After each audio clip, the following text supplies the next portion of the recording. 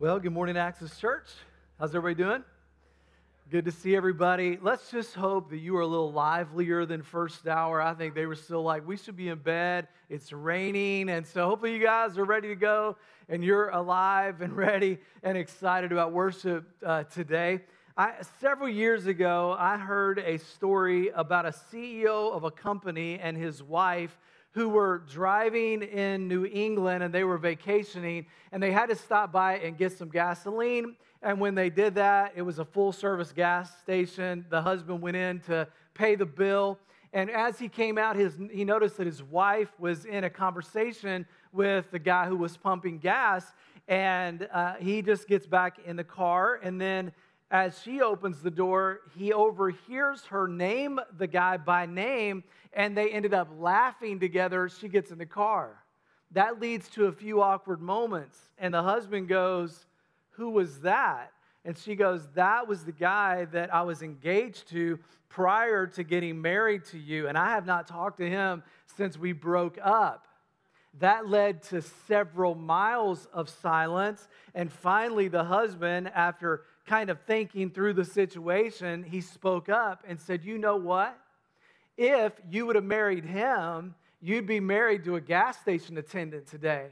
You know what she said right away, without hesitation? She said, "No, if I had married him, he'd be the CEO and you'd be pumping my gas." And we all need a little humility, don't we? And he certainly did. And that's what we're going to talk about today is being humble, staying humble. All of us, the truth is, need humility. That's the truth. But you know what I've learned? It's very difficult to see pride in ourselves. It's very difficult to see pride in the mirror. It's easy to see in somebody else. It's easy to see it in the narcissist. It's easy to see in somebody that maybe is well-known and they puff up their chest. And we can all see, well, that person is somebody who has an issue with pride. But it's very difficult to see that pride in ourselves. Can you see pride in the dad who never says, "I'm sorry"? Or the mom who has to always be right? Can you see pride in the employer who does not allow creativity on the team? Or the coworker who steals credit for your idea? Can you see pride for the friend who subtly puts people down in order to build himself up? Or the customer who's always impatient and demands attention? Can you see pride in the spouse who makes you feel like you never measure up? Or the person who just seems to make everybody else around them walk on eggshells? Can you see pride in the parent who is more likely to criticize the child than compliment them? Friends, we all need humility. And I'll tell you when that is most important is when we were on the receiving end of being criticized. Or if you are in the middle of suffering or some challenge in your life, in that context, it's even more difficult to be humble in that moment. And that is the context at which the Apostle Paul writes a letter to a group of people in a city called Philippi. And he writes these words in Philippians chapter 1. "Whatever happens, conduct yourselves in a manner worthy of the gospel of Christ. For it has been granted to you on behalf of Christ, not only to believe in him, but also to suffer for him. Since you are going through the same struggle you saw that I had, and now hear that I still have. Whatever happens in your life, conduct yourself in a manner worthy of the gospel of Christ. Not only are you able to believe in him, that's the beneficial part, but also you're going to suffer, and by the way, that's the beneficial part. That you get the honor of suffering on behalf of Christ. And in the middle of that context, that is when the Apostle Paul says that we are to be humble. It's the context of criticism. It's the context of suffering. And when you are suffering and when you're being criticized, that is when you need to be on your guard. That's when you need to protect yourself and be and live in a manner worthy of the gospel. And that is true when you are at home with your spouse. That is true in your relationships. That is true when you interact with those who disagree with you. That is true when you're trying to make a point or you're trying to express an idea. It's true at work. It's true at the church. And that is how we are all to follow Jesus. And that is in the mentality and the practice of humility. And by the way, humility is not weakness. Jesus was the most humble ever. How many of you in here today want to say Jesus Christ was weak? Anybody? Jesus Christ was the strongest ever. He was not a doormat. He didn't let everybody walk all over him. Jesus was not weak, but he was the most humble one ever. Jesus was all about, however, raising other people up. He was all about building other people up. Even though he was the all-time greatest ever, he took on the role of a servant and he said that I'm going to spend my life building others up, raising others up. It has been said, strong people don't put others down, they lift them up. And because humility is a tough idea to conceptualize, like how do you teach on humility? 5 principles on humility. Here's 3 ways to make your life better by being humble. I just thought of an acronym. And I'm going to use the word lift because that's what we want to do. We want to lift other people up in a very practical way. And so I made an acronym based on those letters, L-I-F-T, so that maybe you'll remember them today. Because humility is all about lifting others up. It's all about doing what Jesus did. And this is how Paul describes what we're to do in Philippians chapter 2. Right on the heels of saying, you will suffer, so conduct yourselves in a manner worthy of the gospel. Here's what he writes. If you have any encouragement from being united with Christ. How many of you are encouraged today because you're united with Christ? Anybody in here? You're encouraged because God has united yourself with him through Christ. And if you have any comfort from his love, anybody in here comforted because of God's love for you? God so loved the world that he gave his only son. If you're comforted by that, if you have fellowship with his Spirit, if you have tenderness and compassion, then make my joy complete by being like-minded, have the same love, and being one in spirit and purpose. In other words, if God has done all this for you, how can you not help but to have an attitude of humility and an attitude of teamwork and an attitude of said, we're going to be together in this, an attitude of unity. And so the L in lift is this. Let go of your desire to win. If you're going to start by saying, how can I lift other people up? It begins by saying, I have to let go of my desire to always be right. I have to let go of my desire to always control, to always try to figure out a way to make other people bend to my desires. If I am going to lift people, it starts right there. And Paul writes it this way in Philippians chapter 2, verse 3, do nothing out of selfish ambition or vain conceit, but in humility, consider others better than yourself. If you're going to lift other people up, then you have to start by letting go of something. You have to let go of your desire to always win the argument, win the point, control the situation, make everybody do as you say. You have to let go of that desire within you. If you're going to lift people, you do nothing out of selfish ambition or vain conceit. And that's difficult because we all want to be liked. We all want our opinion to count. We all want what we say. We all want what we say to matter. And it's hard to be humble. It's hard to be humble. This past week after staff meeting, Jess, Josh's wife, was real excited. She, have you guys seen these reels we've been doing on Instagram where it's like a 30 to 45 second clip of our message? And JB, he takes some sound that he has created, some music he's composed, and he puts it underneath the message. And it's like, wow, I didn't think that sermon was that great, but put that music behind it. That's pretty cool. That really sounds good. And so the first week, they tried it out. They had Josh speak, and it was great, and it was just really motivating. And then they had me speak the next week, and it sounded better than it actually did live. And I was like, that's pretty good. And Jess came in, and she said, hey, listen, your reel this past week, it's the second week we did it, got 2,500 views. I'm like, 2,500 views? That's a lot of views. People must love me. That's what I'm thinking. Like, that must have been a really good message. And then she said, now Josh, I'm like, oh, here it comes. His first week, he's now up to 7,600 views. 7,600 views. And I just imagine Josh in his office just pushing the button over and over and over, 7,600 times. Like, that is amazing, right? And then she qualified it and said, oh, by the way, I think the first week they promoted it more because it was our first week ever doing it, and yours was awesome. Jess is always encouraging. Anybody ever been elated and deflated in the same moment, right? And the truth is, if you guys know me, I want Josh's video to get 75,000 views. I want his to get as many as possible. You know why? Because we want ultimately Jesus to win, right? I mean, it's about what people see and receive.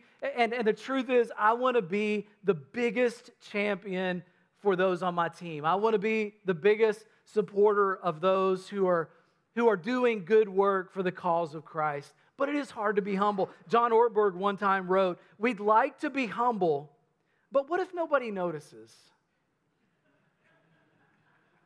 And that's the challenge. What if nobody sees it? What if nobody recognizes it? But friends, the older I get, the more I want people to win. The more I want to celebrate gains in another person and in their life. And in order to do that, you've got to let go. We all want to do well, but we have to say, I want them to win. And it's interesting because sometimes people will come out and they'll make a comment and they'll say something like this. They'll say, "That was the best message that you gave last week," and they'll quote it verbatim almost. And I'm like, that was Josh who preached that, but I don't actually want to say that. I'm like, yeah, that was a good point, wasn't it? I thought it was one of my best ever. Appreciate that. No, the truth is, you're like, hey, you know what? Josh said that. And in the end of the day, it doesn't even matter because God gets the credit. Make it your goal to lift other people up today. Who in your life today can you say, I want to celebrate what you're doing? I want to champion what you're doing in your life. I want you to just continue to be elevated. And as you are lifted, as your level is raised, then we're going to celebrate that together. But in order to do that, you got to let go of something. You got to let go of that ego.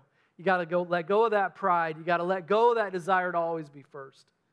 The second thing you have to do is invest in the interests of others. Invest.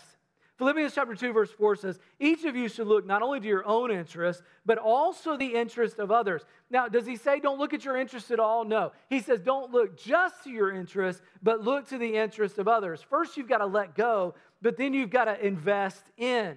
You have to say, I'm going to invest in people. I'm going to find somebody to encourage today. I'm going to find out what they're interested in and how I can build them up.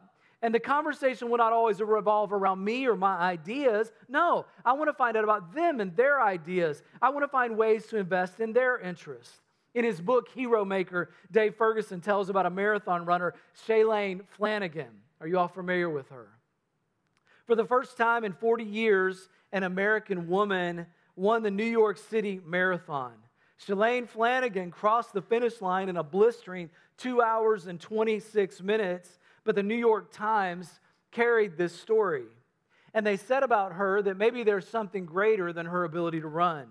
And they write, perhaps Flanagan her bigger accomplishment lies in nurturing and promoting the rising talent around her, a rare quality in the cutthroat world of elite sports. Every single one of her training partners, all 11 of them in total, have made it to the Olympics while training with her. An extraordinary feat. They call it the Shailene effect. You serve as a rocket booster for the careers of women who work alongside of you while catapulting yourself forward. Shailene has pioneered a new brand of team mom to these young up-and-comers with the confidence not to tear others down and to protect her place in the hierarchy, but instead to build them up. Shailene is not just a great runner, she's a great runner who makes everybody else around her better. And in fact, I saw an interview with her by NBC, and she said this, winning is great, but having a positive effect around you in the circle and how you affect people is better. And it's great to be a great runner, but it's more important to be a good person because if I elevate them, I elevate me. Isn't that great? I believe that when we elevate people, we elevate their family. When we elevate people, we elevate the community.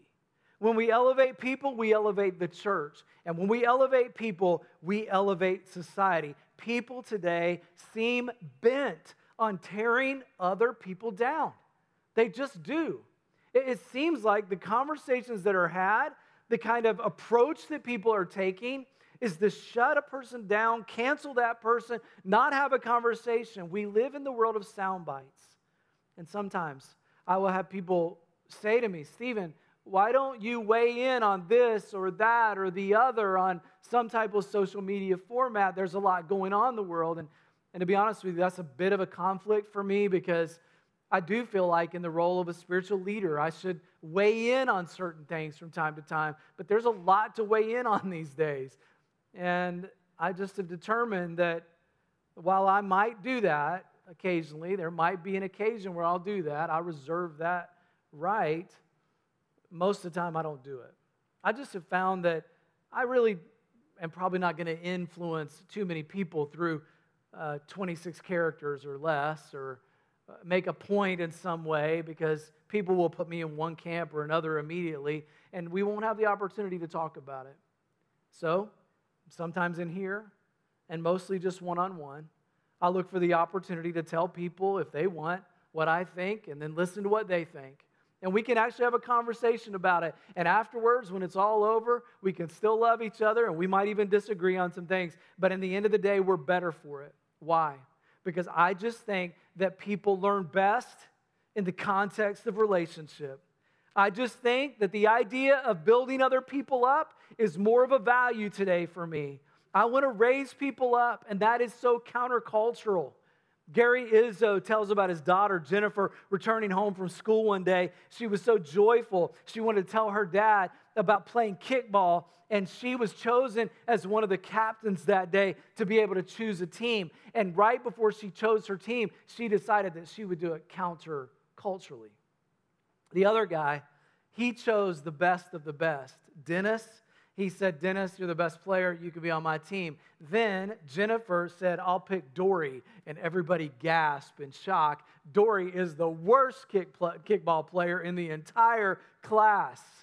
And the other guy chooses the next best player. Dory chooses the next worst player. She's so happy about it when she gets home. She's like, Dad, we got absolutely clobbered. And I'm so happy about it. It was so great. We took the field, and we did so bad, we didn't even get our turn to kick. We just were out there in the field. But by giving those non-athletes the thrill of being chosen first, Jennifer experienced the joy that comes from valuing the preciousness of others. And that is so countercultural. Every person in this world, regardless what they believe, is created by God. And my job, I believe, is to try to encourage or build a relationship or build a bridge.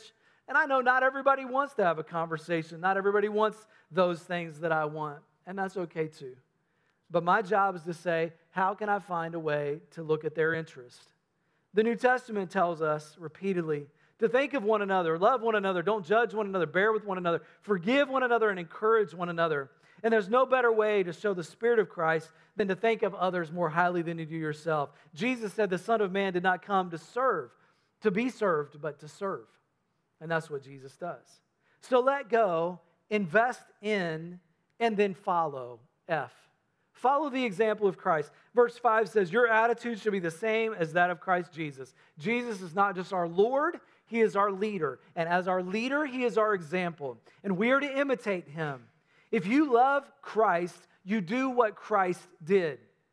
Philippians chapter 2, verse 6 says, who being in very nature God, did not consider equality with God something to be used to His own advantage.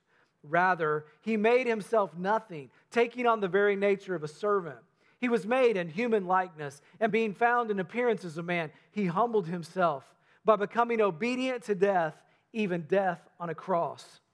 Jesus Christ is not just our Lord, He is our leader. He literally poured Himself out. He made Himself nothing. He emptied Himself. He left the glory of heaven and entered our world. He entered the smelly stable. He left the company of angels for the company of men.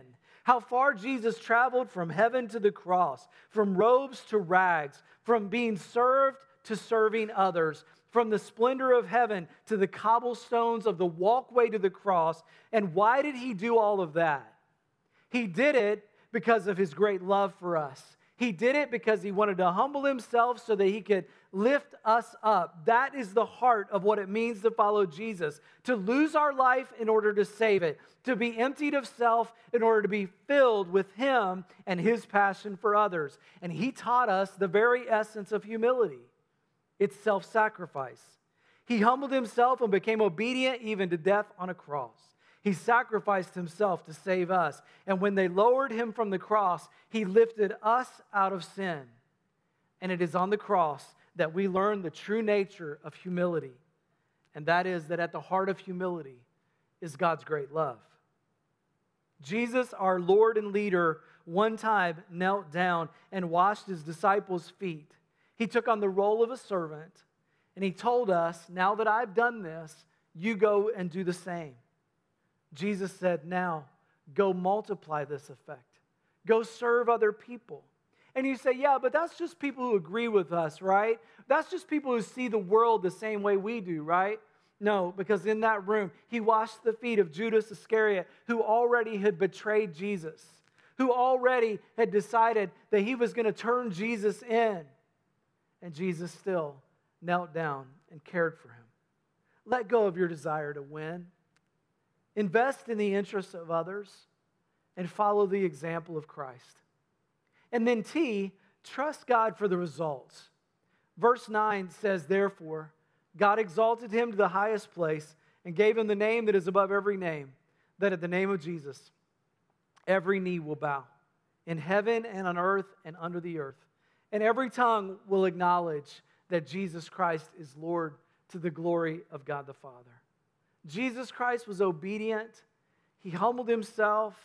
And because he was willing to pay the price, he then will be exalted. The Father gave him a name, Jesus, that is above every name. And every knee will bow and every tongue will confess that Jesus Christ is Lord to the glory of God the Father. God took his sacrifice and now is elevating Christ to his right standing, his right place, King of kings and Lord of lords. And by the way, every knee is going to bow. Those who play for the Live Golf tournament, their knee's going to bow. Those who play for the PGA, their knee's going to bow. Those who are the best singers ever, Beyonce, her knee's going to bow.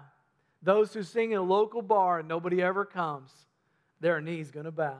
And everybody at the highest of heights and the lowest of lows, and everybody and every human who's ever been created, every knee will bow and every tongue will confess that Jesus Christ is Lord, that he's the King.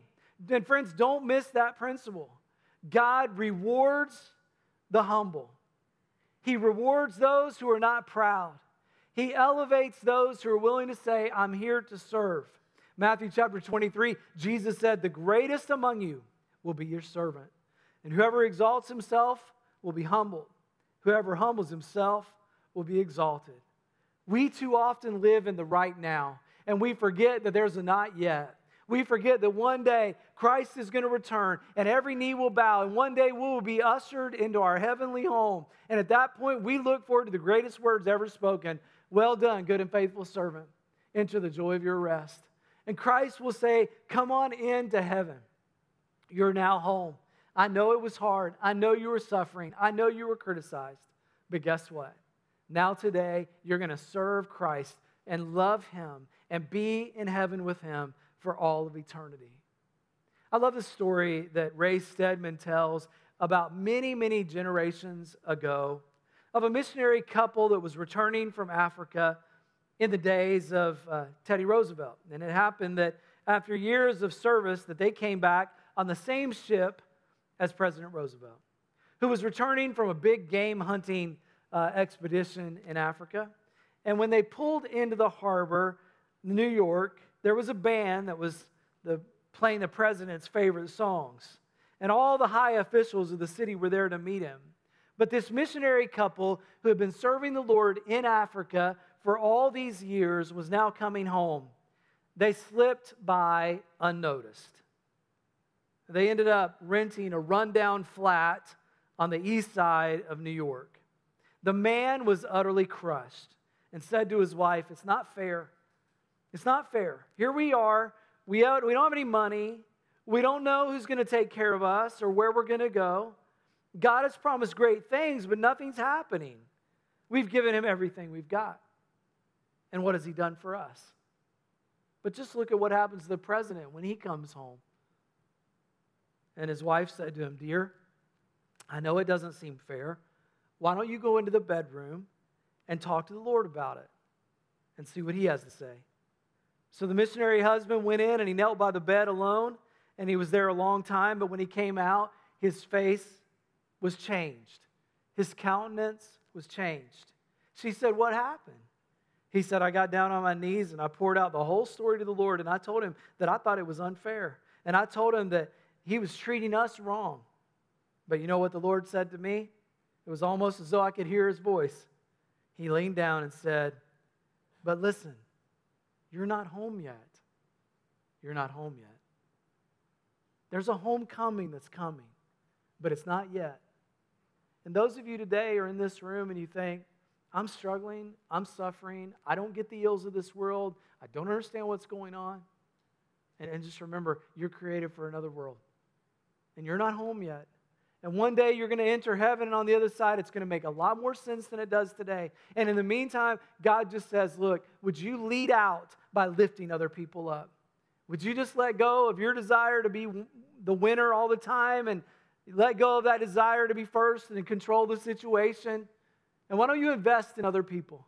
Why don't you look for their interests? Why don't you build them up? Seek ways to encourage them. And then follow the example of Christ, who's the ultimate server of all time, who gave his very best by kneeling down and washing the feet of the disciples, by giving the greatest sacrifice ever and sacrificing himself so that then others could be lifted out of their sin and then trust God for the results. Because God knows what's going to happen in the end of the day. And that's what we celebrate today. Let's make that our goal, to lift and encourage other people. God, we thank you so much for your love today for us. Thank you, God, for the fact that you've sacrificed for us. Thank you that Christ came, gave us all. And God, now we take the principles that we learn from the Scripture. And it doesn't mean we're not strong people. It doesn't mean that we don't have our opinions. It doesn't mean that we don't have our beliefs. It doesn't mean that we don't share those beliefs or talk to others about those. But what it does mean is that we do it in the right spirit, in the right attitude. We do it in a way that stands on our principles, but stands in love. We do what the Bible says. We speak the truth, but we speak the truth in love. We do it in a way that's compassionate. And all the while, we continue to look for people in our circle of influence, and we find ways to lift them up, because everybody needs to be encouraged. Everybody needs to be lifted. Everybody needs a bit of hope today. And so, God, help us as your people to be able to give that kind of hope as we lift other people. And we pray that you would receive the honor, and we ask it in Jesus' name. Amen.